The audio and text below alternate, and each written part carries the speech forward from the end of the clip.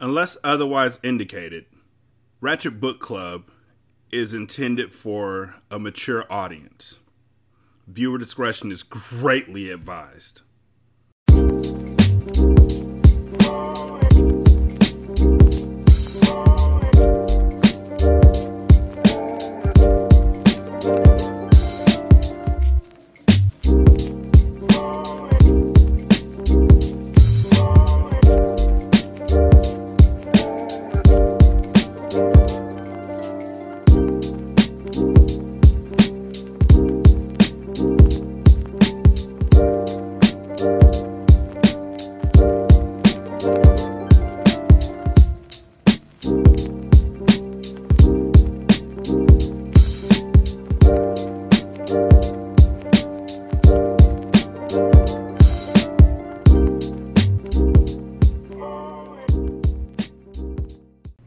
Welcome to Ratchet Book Club, where we read hood classics and good classics. I'm Derek.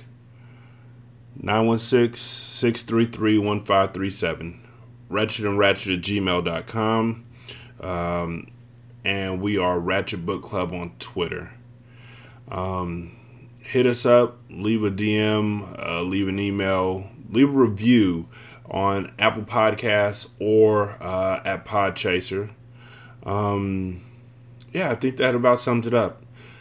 So, the last time we were reading Whoreson, we had gotten to chapter 5. And in chapters 1 through 4, we learned about Whoreson and his friend Tony and how they learned the game from Fast Black. And Whoreson's mom, Jessie, who was a sex worker, who didn't need any other men in her life other than Whoreson. Well, didn't need any other... Well, yeah, because I think that she considered men and John to be two completely different things. She actually called Whoreson her pimp. Like she was teaching, like she was saying that he was the only important... I don't know how that works. Anyhow, chapter 5. When my 14th year on this bittersweet earth came, I felt as if I were a man. Jessie and I stood at about the same height now. My hair was black, with thick curls that hung down upon my brow. Whenever I went up on the corner with Jessie, I could feel the admiring glances the whores would throw my way. A few would even joke with Jessie about when would be my coming out date. On these occasions, I would remark to Jessie that I was ready to pimp, but she would only laugh and cap. You think you know how to talk slick, boy, but that ain't the key. Anyone could talk out the side of his neck. What you gotta do is find the key, honey. I can't give it to you. I can only tell you where to look for it. You gotta learn how to sell conversation, baby. At this time, I didn't know what she meant by finding the key. I knew I could think and talk fast, plus I knew all the latest slang. You just ain't hip, Mom, I capped. I got some beef that sells better than a hamburger. The first time I screamed this on Jessie, I didn't know if she wanted to slap me or not. She had raised her hand, but I stepped back out of reach.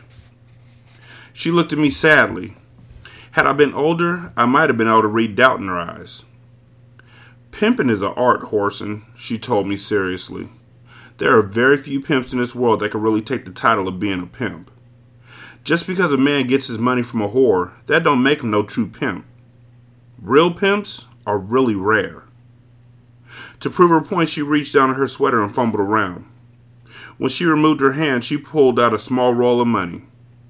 She put this into the palm of my hand, then closed my fingers over the bills. Count it, she said. I'm going to continue to work. When you think I've made enough money, tell me and we'll go home. I counted the $18 on my way to the Pigfoot joint on the corner. Tony and Milton were loitering around the jukebox. There was a booth full of young girls next to the jukebox, and they yelled at me playfully. I was in the process of convincing the girls to go out to my house so that we could use the bedroom when Jessie entered the restaurant. My back was turned to the door, so I didn't notice her. The kids in the booth got quiet. I turned around to see what the matter was, only to find my mother bearing down on me. She stopped in front of me and held out a $5 bill. I didn't know what to do, so I took the money. Her eyes didn't hold a hint of a smile. Just as suddenly as she entered, she turned to retrace her steps without speaking. I felt a little self-conscious, so I stuffed the $5 bill down into my pocket without flashing my roll. The last thing I wanted was for the kids to think I got my money from my mother. Tony would know where I got my bankroll at, but they wouldn't, and I had no desire for them to start getting wrong impressions. Had I really understood Jess's intention, I could have avoided the next incident by just going outside. But I was unprepared when she popped back in the door. She hadn't been gone 10 minutes. I stared at her coming across the floor. Bewildered, I held out my hand for the $10 bill she carried loosely. In a voice that sounded shriller than the one I usually use, I heard myself saying, "You ready to go in, Jessie?" Jessie had never been ashamed of anything she did, not to my knowledge. She knew she was embarrassing me. This only aroused her sense of humor. "It's up to you, sweetmeat," she said, referring to the statement I made earlier. She ran her hand through my hair. "I'm ready whenever you're ready."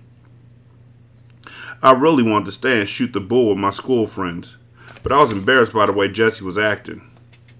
Given the choice of staying or leaving, I quickly accepted the latter.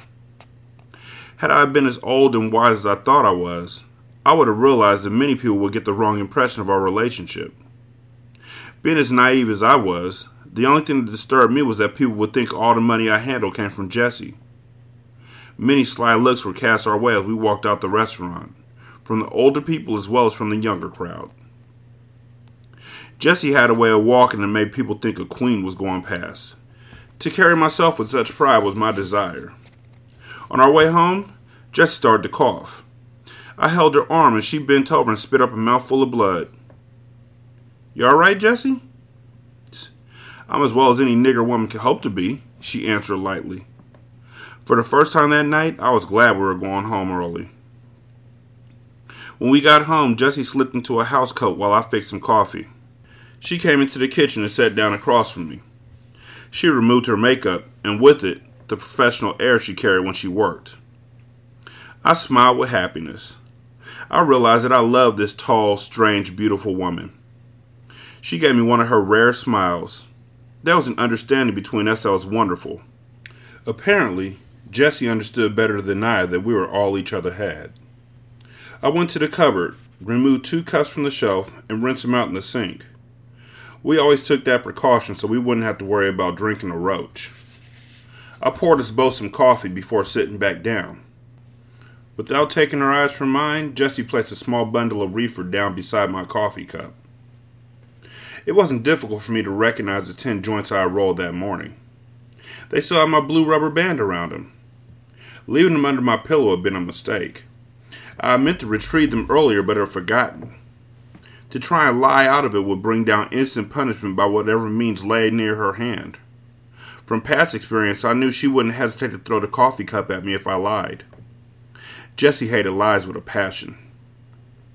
I stared at the reefer. Hoping that my hand wouldn't shake too bad, I reached boldly for the reefer. After removing one from the group, I tossed the rest on the table in front of her. Removing a book of matches from my pocket, I lit the joint and took a deep drag. Jessie silently stared across the table at me. Neither of us had spoken yet, nor was I going to be the one to break the silence. She got up from the table and walked into the other room. Soon the sound of Billie Holiday singing her troubled blues came drifting from the record player in the front room. Jessie returned and picked up a joint and lit it. We sat at the table smoking reefer and talking until the sky began to get light outside. Of the many things she warned me about that night, one was to never use any drug but reefer. She made me promise that for no reason should I allow myself or someone else to shoot some heroin in my veins or snort it up my nose. I wasn't worried about using horse.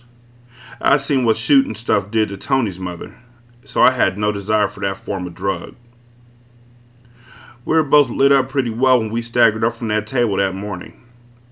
Jessie had made a short trip down the street and got a bottle of wine to go at the weed, so we had become quite high.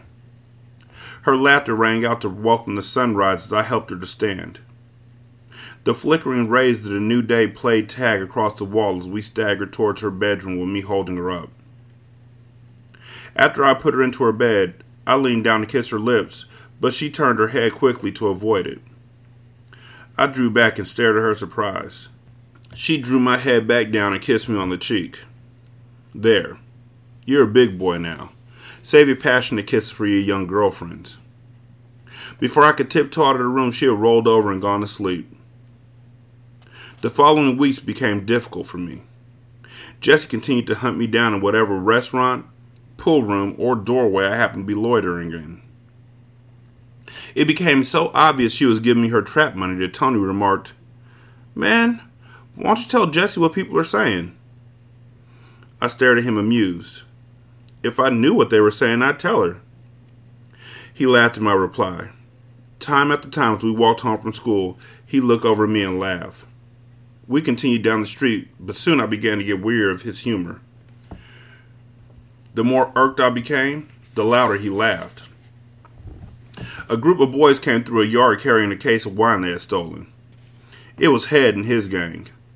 He had received his nickname because of the size of his head. It was longer than a football, with lumps on the back of it. He was short and wide, with a flat nose from too many schoolyard fights. His gang was the only one in the neighborhood anywhere near as tough as ours, and because he was their leader, he was always trying to prove how mean he was. They spotted us and stopped. All 8 of them were roaring drunk. I realized this could be trouble, so I watched Head closely. In school, on many occasions, we had started out joking only to end up talking about each other seriously. I knew that for some reason, Head had a dislike for me. He handed Tony his bottle. I would offer you a drink, Whoreson, but I don't let white niggas drink out of my bottle. All of us went to the neighborhood movie each weekend, and we had just seen a cowboy picture where an actor had made a similar remark. I grinned at what I thought was his idea of joking and remained silent. Tony took a long drink and then handed me the bottle. "Man, didn't you hear what I said?" Head yelled angrily at Tony. The children in front of the broken down home stopped their playing to watch. Their mothers came out of the crumbling porches, like roaches flocking to garbage, drawn by an imminence of violence. It was in the air, something intangible, felt by all but seen by none. "Fuck you, Head, and your big black ass," Tony replied quietly. I took a long drink from the bottle and then held it out towards Head. He knocked the bottle from my hand, breaking it on the ground. "I wouldn't drink after no bastard that pimps off his own mammy," he snorted loudly. "Man, why don't you be cool?" Tony said softly.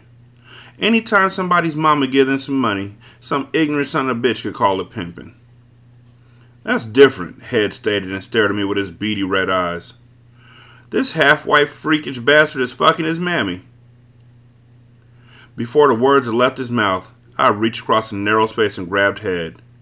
My right hand seized his shirt, while my left exploded on his chin. I followed this with a knee to the groin, and when he bent over, I straightened him up with my knee. Blood shot all over my clothes, and I busted his nose. With left and right hooks to the head, I knocked him out into the street. I ran after him and kicked him in the face. This is how the police caught me when they drove up behind us. I was still kicking him in the head and face. I learned earlier in my childhood the art of street fighting. Violence was the way of life, and I was dedicated to being good in anything I participated in. The police took us downtown. Before taking me to juvenile, they dropped Head off at the receiving hospital. He was in need of medical treatment. I sat in a small room and waited for my mother to arrive. After what seemed like a 2-hour wait, a tall white-haired man appeared and led me into another room where my mother waited. Jessie rushed over and examined me for any injuries. She seemed so concerned that I decided not to tell her what the fight had been about. I didn't want her to have any unnecessary worry, so I remained silent until we left the building. Evening had come over the city. Dark clouds covered the sky as we walked down darkened streets in search of a cab. Jessie put her arm around my shoulder and spoke slowly. "Not that I give a damn about what they say or think, Whoreson, but I just never realized what some low-minded bastards would think after seeing me give you my money every night." We stopped walking for a moment while Jessie fumbled around in her purse. She removed a small notebook. Each page in the book was dated, with a notation in ink following each day as to how much money she had given me to hold that night. After each week, she had added the total for all 7 days. I stared at the book in confusion. I still couldn't comprehend her reasons for keeping notes on the money. I returned the money to her every night after she quit work. In a sudden fit of humor, she laughed at my perplexity. "Darling, this is just a record to show you what kind of whore money not to accept. If any of your girls should bring you this kind of money, it will mean you're not pimping. You're simping." "Oh yes," she added, laughing rambunctiously. "Thanks for giving me a vacation." I have never known that she resorted to scorn intentionally that night, or if my ignorance really was that amusing. Whatever the reason, it got the job done. From that day on, I knew I would never accept schoolgirl money from a woman again. When we continued walking, with her arm around my shoulder and her laughing ringing in my ear, I clutched the notebook tightly. It served its point. Besides teaching me what kind of trap money not to accept, it taught me that a woman would test her man at all times. I knew then that I would one day pimp, and pimp good, because I was going to pimp with a passion. You know, in the last episode, I was talking about how I was worried that they were going to be talking bad about black women in this book. And so far, I am pleasantly surprised. Like, he literally damn near deifies Jessie. And Jessie is such a regal character and such a queen that it's easy to see. Like, she commands respect, demands too, but commands respect every room she walks into. They just give it to her. Even the dude Lou, who was talking about her in the last chapter, or in the last episode, knew to speak lightly when he was around her and to respect who she was. So, I don't know. I really do like this book, and I love the fact that this book is edited better and written better than any of the books that I've read from our era. From like 2010 on out. Like, those books are so rushed. It's like, didn't y'all read this? This is the blueprint for what y'all are doing. What are you doing? Chapter 6. After being awake all night and most of the weekend, Jessie and I were in a hurry to get home to bed Sunday morning when she finished work. The square working people in the neighborhood had started drifting by on their way to church, dressed up in their Sunday best. We passed Milton with his parents coming down the sidewalk. He winked at me, but I refused to acknowledge it since he was damn near grown and was still too frightened to speak when he was with his mother. His mother made some kind of comment. What a shame. But we were walking too fast to hear all of what she said. Jessie seemed as tired as I was. We ran up the stairs to our flat. She was halfway undressed before I could close the door. Her blouse was tossed over the back of a chair, and she had wiggled out of her skirt and tossed it onto the couch. I was in the process of running her some bath water when someone started banging on the door. Before I could get there, Jessie opened the door wearing only her half-slip and bra. Tony rushed into the room with tears streaking his cheeks. "Jessie," he sobbed. "You gotta come, Jessie. Mom done took an overdose, Jessie, and ain't nothing I'm doing seem to help her." For the first time in my life, I realized that Tony really cared about his mother, though there had never been the harmony between them that there was between Jessie and me. From the many times I had been over to his house, I had yet to notice anything other than indifference between the two. Idly, I wondered how Jessie would refuse to go. I knew she didn't particularly care for Tony's mother, especially not enough to go back out after working all night. To my surprise, she simply turned and began to put back on her skirt and blouse. Unexpected as this was, even more surprising was the fact that she hadn't even cursed. In less than 10 minutes, we were climbing the steps of the 4-room apartment where Tony lived. The door was already open when we got there. The woman who stayed across the hall was standing in the doorway crying. She looked at Jessie and shook her head. "It's too late, honey. She done passed away." Tony rushed into the bedroom. Jessie and I followed silently. There wasn't anything anyone could do for her. She lay on the bed, decently covered, with her eyes open. Even for someone as inexperienced as I, the awareness of death in the room was inescapable. The tears that Tony shed seemed inexhaustible. Tears rolled down Jessie's cheeks, smearing her makeup. Everyone was crying but me. I turned and left the bedroom. This was a new experience for me, and I was really shook up. I needed some fresh air to remove the smell of death from my nostrils. Without stopping in the living room, I crossed the carpet and opened the door leading to the hallway. Before I could get through the door, 2 burly policemen came marching into the room. Behind them came the elderly couple who lived downstairs. "Is this the boy?" the last officer asked the woman following him. I shook my head. This time I knew I wasn't the boy they wanted. "Nah," she answered. "That ain't him." One of the officers went to the bedroom. In a few moments, he reappeared with Tony and Jesse. Before long, the apartment was full of people, most of them police officers. Jesse went over in the corner and talked to a detective. I saw her write out something on a slip of paper and hand it to him. Then she came over and herded Tony and me out of the room. We walked back home in silence, Jessie in the middle with her arms around both of us. The sadness of the occasion overwhelmed us, leaving room for sleep only. The week following the funeral, our way of living became to some extent more orthodox. Jessie stopped working at night and got a daytime job in the cleaners. She wouldn't allow Tony and me to gamble anymore. Plus, we had to be in the house by 8 o'clock every night. We were becoming frustrated by this imposed curfew, and this frustration showed in our relationship with Jessie and everyone else. Jessie was responsive and sensitive to our feelings, but she wouldn't tolerate any disrespect. She continued diligently with her job while making us walk a straight line. But all her efforts were in vain. After Tony had been with us for a week and a half, a policewoman stopped by the house. Tony and I had just come in from school. Jessie was still at work, so the woman put us in her car and drove us over to the cleaners. The woman went into the cleaners and came out a short while later, followed by Jessie, who seemed to be pleading with her. It was the first time I had ever seen her beg anyone. I hoped it would be the last time. The harder she seemed to beg, the more the woman would shake her head in refusal. Tony realized how useless her pleas were before I did. He opened the door and got out. Taking Jessie's hand, he kissed it slowly. She turned and stared at him, surprised. "It's no use, Jessie," he said. "I'll always remember how hard you tried, though." She drew him close and wrapped her arms around him, tears in her eyes as she kissed him. It was like a hammer hitting me when I realized Tony was being taken away. I jumped out the car. We stood on the sidewalk and hugged each other, our tears flowing unashamedly.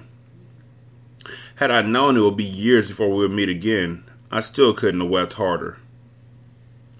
After the woman left with Tony, Jessie went in and quit her job. On the way home, she tried to joke about the job, but I believe in my heart that she would have stopped hustling and kept her job if it would have helped to keep Tony.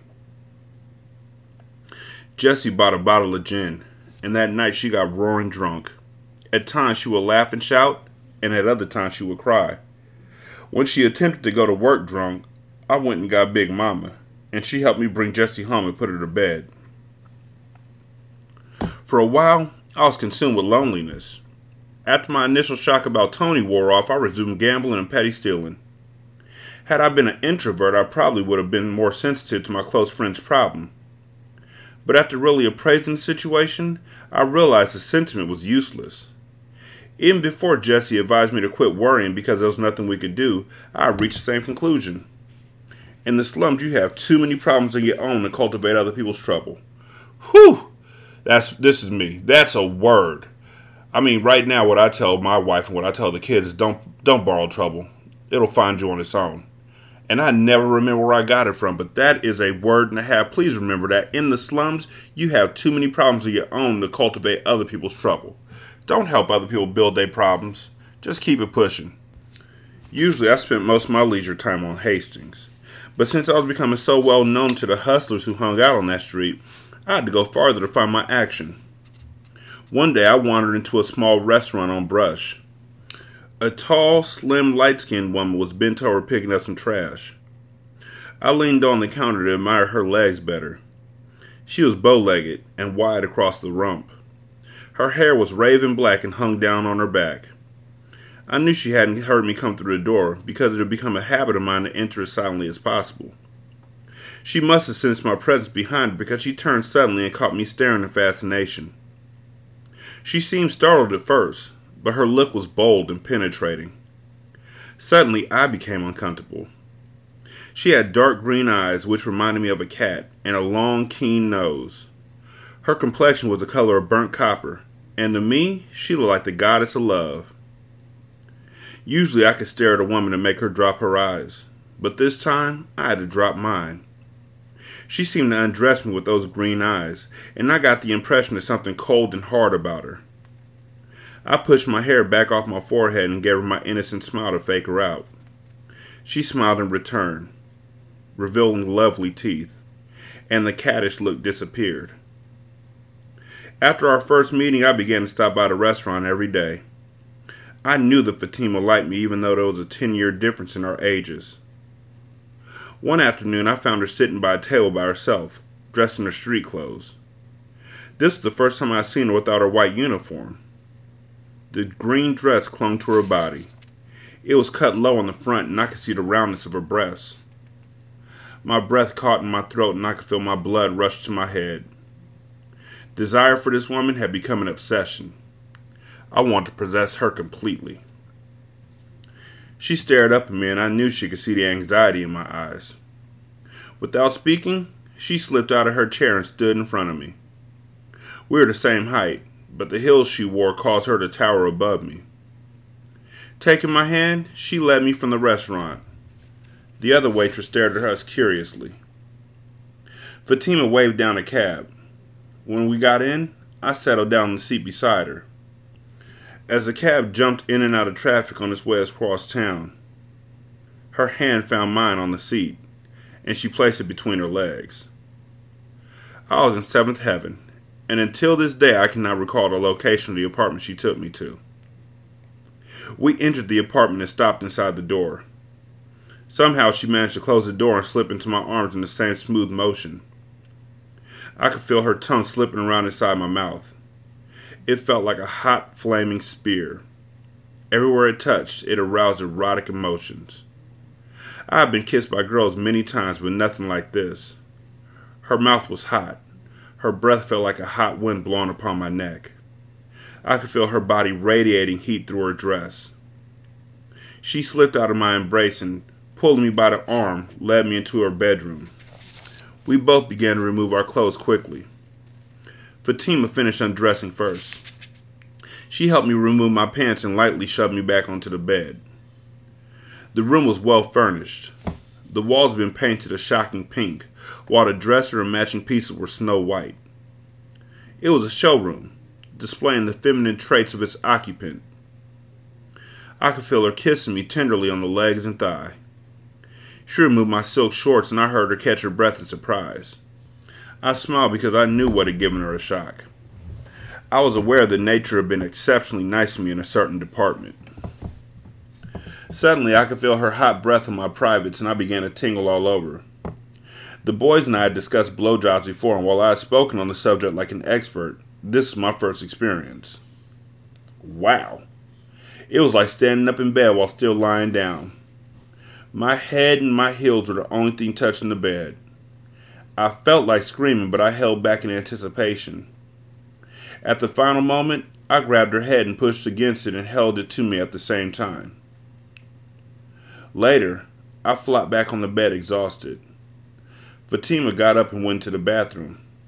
After washing up, she returned to the bedroom and asked, "Would you care for a drink?" I nodded in agreement and watched the sway of her hips as she walked into the living room. In a few moments, she returned carrying 2 water glasses filled to the brim. I tasted the drink she had given me. It was whiskey mixed with very little soda. I had drunk wine before, but had never drank any strong spirits, because the burning stuff would cause tears to spring into my eyes. I started to set the drink down on the table beside the bed. Fatima caught my hand and pushed the drink towards me. "Be a big boy, honey. I ain't standing for no shit about you not getting high with me," she said huskily.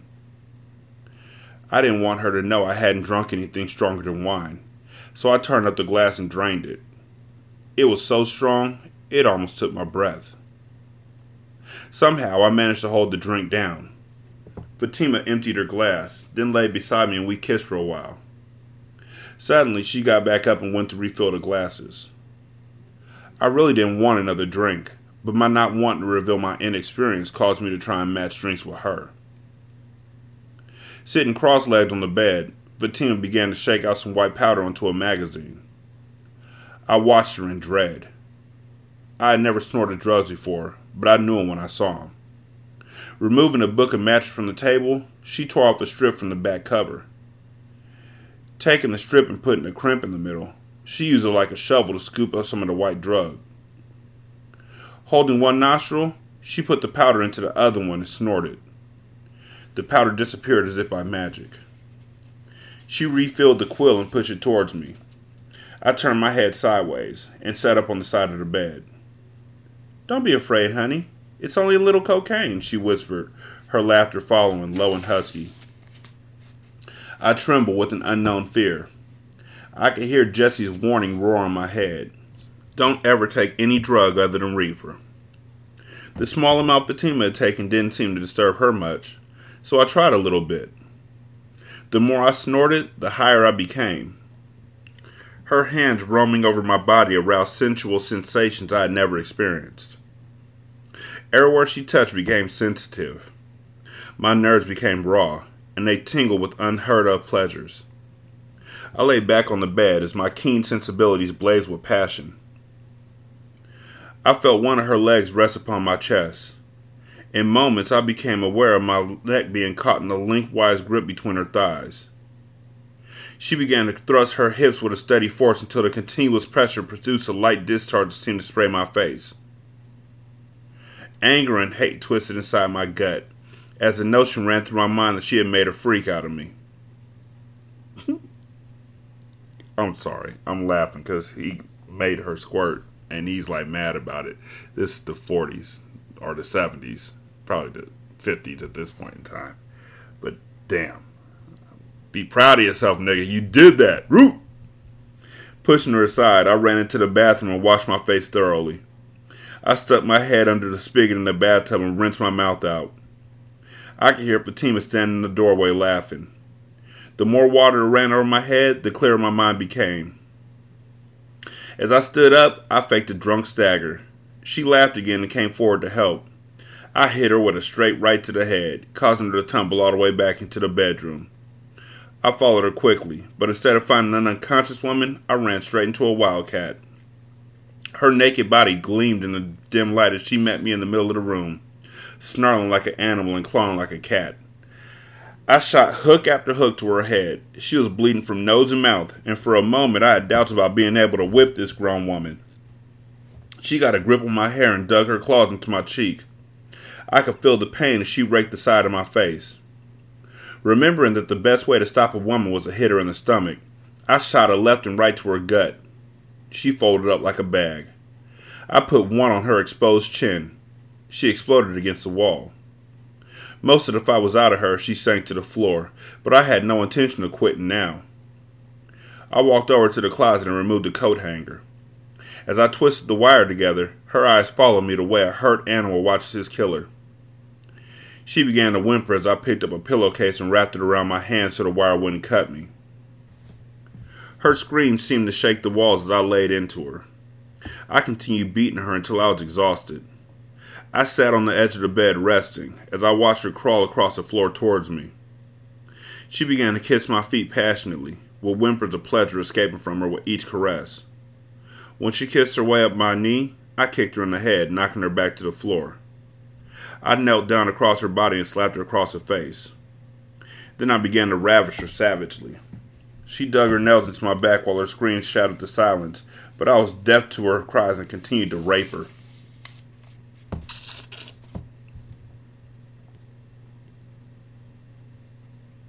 I ain't got shit to say.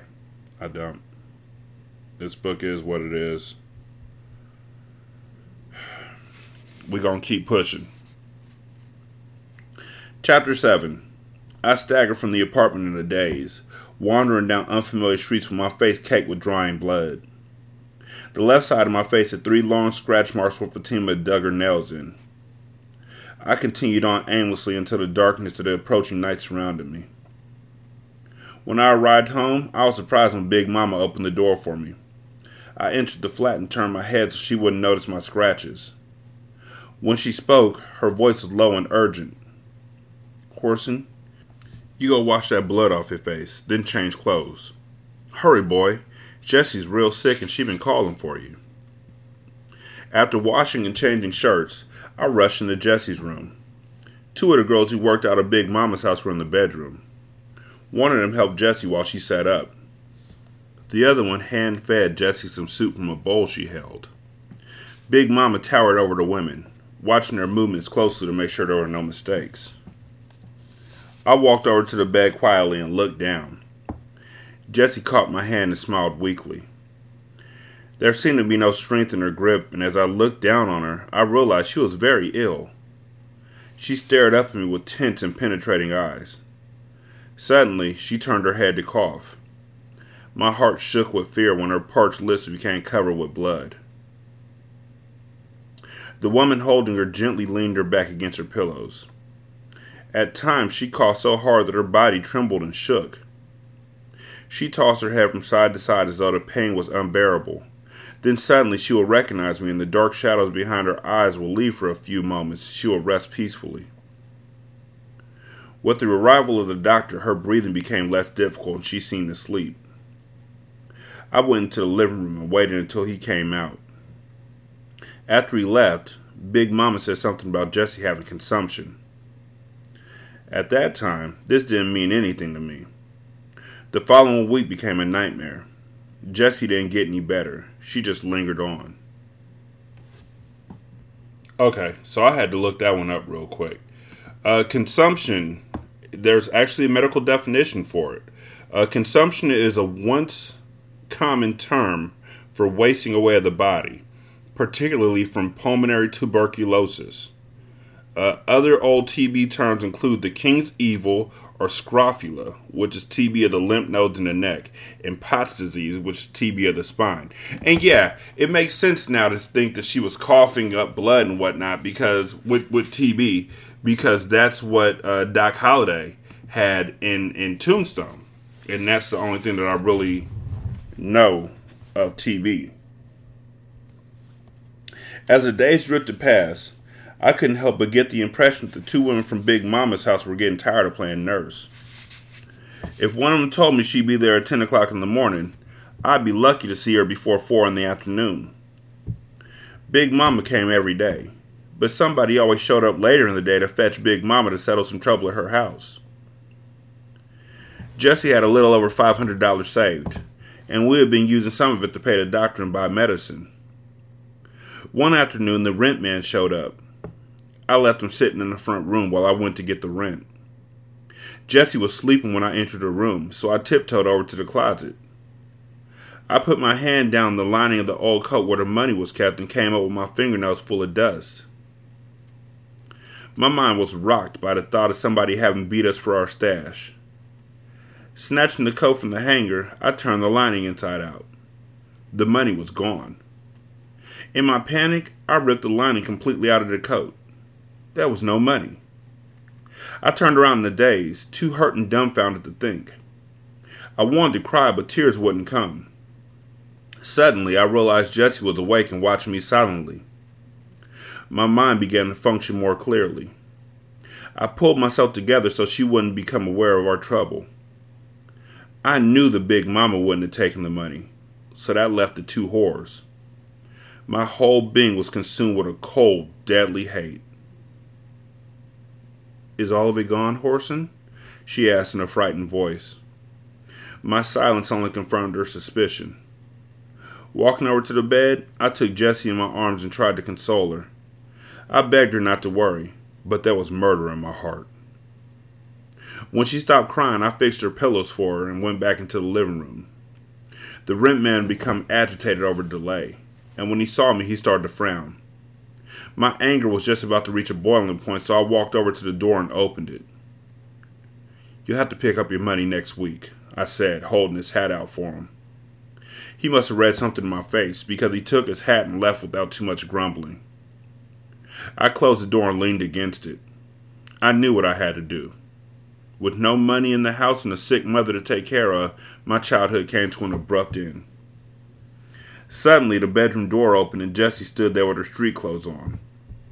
There was a stricken look about her, but her face was full of determination. Her body swayed as though she was being driven by a strong wind. I rushed her aside and caught her in my arms before she fell.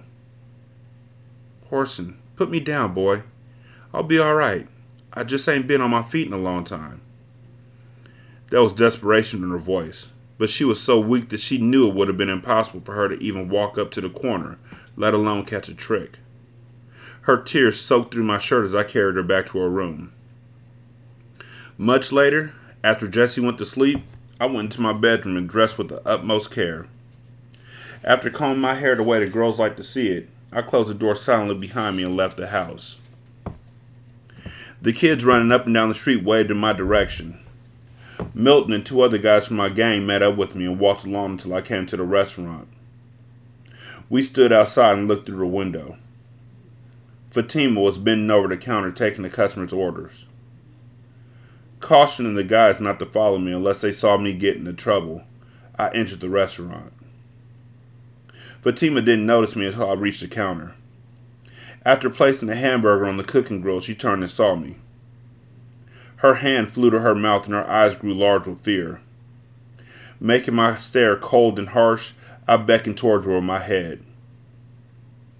My voice snapped at her like a whip. "Take that apron off. I got something else for you to do other than fry hamburgers." She stood there too shocked to move until I stepped behind the counter. I don't know what I would have done if she continued standing there, but she saved me the trouble of finding out. She took a quick look at my set face, then removed her apron and started to climb over the counter. "Not that way, bitch," I growled. "Come on around this way." She recoiled slightly when our eyes met. "Why are you looking at me like that?" she asked as she started past me. When I slipped my arm around her waist, I could feel her stiffen. I remained silent until I led her out the restaurant, ignoring the inquiring stares that followed us. When I ran my hand down over her body, she relaxed under my arm. Her mouth turned up in a smile, and I knew she was scheming fast and furious. I decided to keep her unbalanced. Seeing an empty doorway, I pushed her into it and slapped her. Stark fear sprang up in her eyes, and she backed up in panic. My words drummed at her, giving her no time to think. "Bitch, I'm taking you up on the track to work. The tricks spend from $3 on up. It's up to you how much they spend. I just don't want to hear that you turn down anything over $3. That's rock bottom, do you understand?" She was slow in answering, so I slapped her again. Her head bobbed up and down in response. "I want you to turn at least 3 tricks an hour. At $3 a lay, that's $9 an hour. $90 in 10 hours. I stepped back from her. "Now, bitch, do you think you can get my trap money together without causing me to kill you?" She mumbled something in agreement. Taking her by the arm, I led her to Hastings Street. I stuck so close to her on the track that she didn't have time to try and run away. While she stood in the doorway hustling, I stand across the street and watch her. When she caught a trick, I follow him into the trick house and wait until she finished. After the trick left, she would come out of the bedroom and give me the money before going to the bathroom and washing up. That night, after she finished catching dates, I knew she was hooked. Fatima had taken the horn like a fish takes the water. Because of my concern for Jessie, I pulled Fatima up from the trap before midnight. Earlier in the evening, I had given a girl I knew from school $5 to go to Jessie and stay with her until I got home. Just like a good whore, Fatima complained that the tricks had just really started to ride good, so she wasn't ready to go in. The money she made was in the 80s without counting the $5 I had given away. We stopped in a Greasy Spoon restaurant and ordered 2 dinners to go. While waiting on our order, Fatima walked over to the jukebox. Loud laughter caused me to glance around and see a tall, brown-skinned stud with a thick mustache getting up from a booth occupied by the 2 whores who had been coming up to see Jessie. I felt like exploding on top of both of them, but I curbed my anger. Walking over to the table, I stared down on them. They stared up at me in mock surprise. "Hi, Whoreson. I see you done got chose," one of them said before they both broke out in laughter. It was easy to see that they were high off weed or coke. They were not aware of the deadliness welling up inside of me. I had to turn away or I would have killed one of them. My glance went to Fatima. She was trying to pry their pimp's hand loose from her arm. A blinding rage consumed me. My control slipped completely away. Grabbing a pop bottle off a couple's table, I rushed to the tall man's back. He must have heard me coming because he dropped her arm and turned quickly. With the full swing of my arm, I caught him square in the face. If I hadn't caught him by surprise, he probably would have killed me. He was full grown while I was only 16. The surprise attack plus the bottle equalized the fight. I didn't give him any air. He fell back against the jukebox with his arms outstretched. I kicked him viciously between the legs. He almost turned green. As he fell forward, I grabbed a handful of processed hair with my left hand and burst the bottle with my next swing in his face. Blood and teeth splattered the floor. A warning scream from Fatima caused me to whirl around. I looked it up. The girl I knew from church, her name was Fatima, but it's pronounced Fatima, so I'm going to go with what everybody else calls it. Her mom called her Fatima, though. I got stories. I'll tell you later. Maybe on Patreon. Let's go. Anyways, the name will now be Fatima, not Fatima. A warning scream from Fatima caused me to whirl around. Both of his whores were charging. They meant business. The first one had a knife, while the second one had a bottle. Fatima tripped the first one, and then she rushed past to get to me. I stepped back as she sprawled out on the floor in front of me and kicked her in the face. The second was on top of me with the bottle. I took the first blow on my upraised arm. Before she could hit me again, Fatima caught her behind the head with a chair. After that, I could take my time. While Fatima kept one girl busy, I stomped the other in the face till her nose broke and most of her teeth were stomped out. When I finished with her, I turned and pried the bottle loose from the one Fatima was tussling with. Breaking the bottle, I bent down and pinned the second whore to the floor with my knees. With the knowledge of what they had done to me and Jessie burning in my breast, I took the jagged edge of the bottle and cut up her face. Fatima turned pale as death when the blood flowed. She twisted her head away and started to puke. I didn't give her time. Grabbing her arm, I hustled her out the door. Before we had crossed the street, a police car screeched to a halt. When they rushed into the restaurant, I led Fatima through a gangway that led directly into an alley. We cut across alleys and between houses until we wound up in my backyard. Dropping her hand, I led the way up the stairs. She followed me into the house like a well-trained French poodle. Just about out of breath, I sat down in the chair in the front room. I caught her staring at me with a look of horror on her face, mixed with something like admiration. Betty, the young girl I had paid to watch Jessie, stood in the bedroom door smiling. She was a tall, thin girl with big eyes and so knock-kneed you could pick her out in the crowd. "How's Jessie doing?" I asked quietly.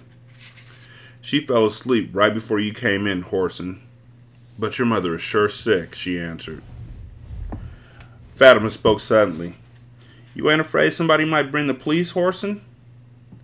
I hadn't given the problem any thought. Now that she brought it to my attention, I realized that it wouldn't take long for some informer to lead the police to my house. I had enough game about myself not to allow my woman to see me undecided. Since I really didn't know what to do, I decided to play strong. Pimping was a 24-hour job, but I meant to pimp 25. "Bitch, turn that wall loose and get in the bedroom and find you a house coat. I want to hear your bathwater running in 3 minutes, plus have a sweet-smelling whore in 5. She moved like she had been shot out of a cannon. When she came out of Jessie's room with the house coat, she was running so fast that before I could point out the bathroom, she would run into another bedroom. Before I could call her a bunch of dumb bitches, she had found the bathroom and the sound of running water could be heard. Betty stared at me in wonder. "You always said you was gonna pimp, didn't you, Whoreson?" Our eyes met. She was looking at me in a peculiar manner. "Ain't your mother gonna worry about you, Betty, if you ain't home?" She laughed harshly. Shit, Whoreson. My mama done got drunk off that $5 and went to bed with some man somewhere. Besides, it don't make her no difference if I don't never get home. That's one less mouth for her to feed. You mean your mom won't say anything if I pay you to stay here and take care of Jessie? I asked quickly. She replied bitterly, My mother wouldn't say anything if I moved in here with you, Whoreson, except to warn me not to bring no babies back expecting her to take care of them. There was a strange light in Betty's eyes that I couldn't make out. You wouldn't mind sleeping on the couch, would you? I asked. She wet her lips with her tongue. Betty was staring at me the way a hungry dog watches a bone. It made me uncomfortable. There was something inflexible about her look, caused me more discomfort than I've ever felt from a woman's stare. It seemed like an eternity before Fatima finished her bath. When she came out, I had her stretched out on the couch. Just to have something to do, I massaged her back, legs, and shoulders. She purred like a large cat under my hand and my gentle kisses on certain parts of her body. We were interrupted by heavy footsteps on the stairway. I snatched Fatima up from the couch and we ran into the bedroom. Someone began pounding loudly on the door. With a warning to Betty that she hadn't seen us, I closed the bedroom door. Leaning against it, I took Fatima in my arms and held her close. I could feel her trembling from head to foot. Big Mama's familiar voice released some of the tension. Whoreson, damn you boy, get out here. Opening the door slightly, I peeped out. Big Mama was standing in the middle of the floor with her hands on her mammoth hips. Move, boy, damn it, she roared. You ain't got too much time. Fatima and I entered the room like two frightened chickens. Big Mama glared at me with eyes blazing. I ain't got the time now to find out why you and that yellow whore of yours messed up them two girls, boy, but you better have a good reason when I have time for you to explain it. I started to stutter out an explanation, but she cut me short. Boy, the police is coming. They know your name. They know you did the cutting. Now all they gotta do is get someone to show them where you stay. My mind was racing a mile a minute. I knew I had to get away, but I didn't have the slightest idea where to go. Fatima was staring at me with complete confidence. If she had been able to realize how completely at a loss I was, I believe she would have ran off. Big Mama came to our rescue. I left the car downstairs, Whoreson. The driver knows where to take you. Her voice was full of fury as she continued. I want you to make damn sure you stay there, and keep that whore with you too, until I get there. I could tell her temper was just about at the exploding point, and when that happened, Big Mama went into her violent bag, so I got out of her sight real quick. The last thing I wanted was for Fatima to see somebody whip me. With a few clothes tossed together, I stopped in the bedroom and spoke with Jessie for a moment, and then departed, not aware that it would be the last time I saw my mother alive.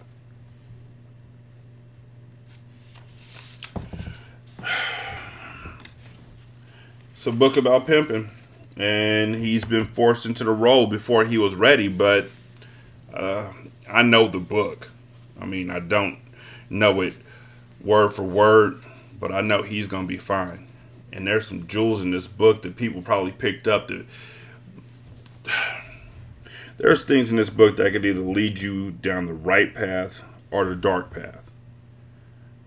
And I'm sure that in those days, there were people who picked up this book and it led them down the dark, dark path, thinking that they could pimp too.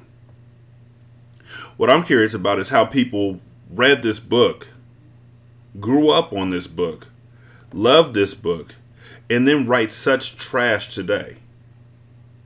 One thing I could say about Whoreson, while yes, there was a rape scene, it still somehow felt different than the stuff that I've read in some of the newer books that I've been reading on the show. It's weird. The way that Donald Goings wrote it, it just seemed like it was a part of life, like it was a part of his day. Oh no. 916-633-1537. wretchedandratchet@gmail.com is the email address. Please feel free to contact me. Ratchet Book Club on Twitter. And leave a review on Apple Podcasts or on Podchaser. On Podchaser, you can review separate shows, or you can review episodes piecemeal, depending on how you feel. Thank you so much for listening. You can also support me through my Patreon, which is patreon.com/single simulcast, or you can just buy me a book at buymeacoffee.com/sscast. Thanks so much for listening. I do greatly appreciate it. And I hope y'all have a wonderful day. Y'all be good. Peace.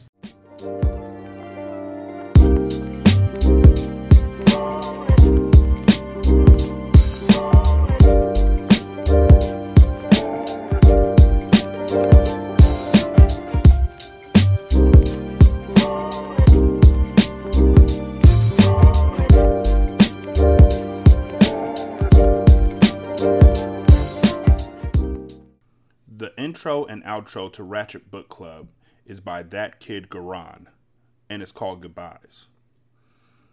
You can email him at tkgbeats94@gmail.com for more information on how to lease this beat.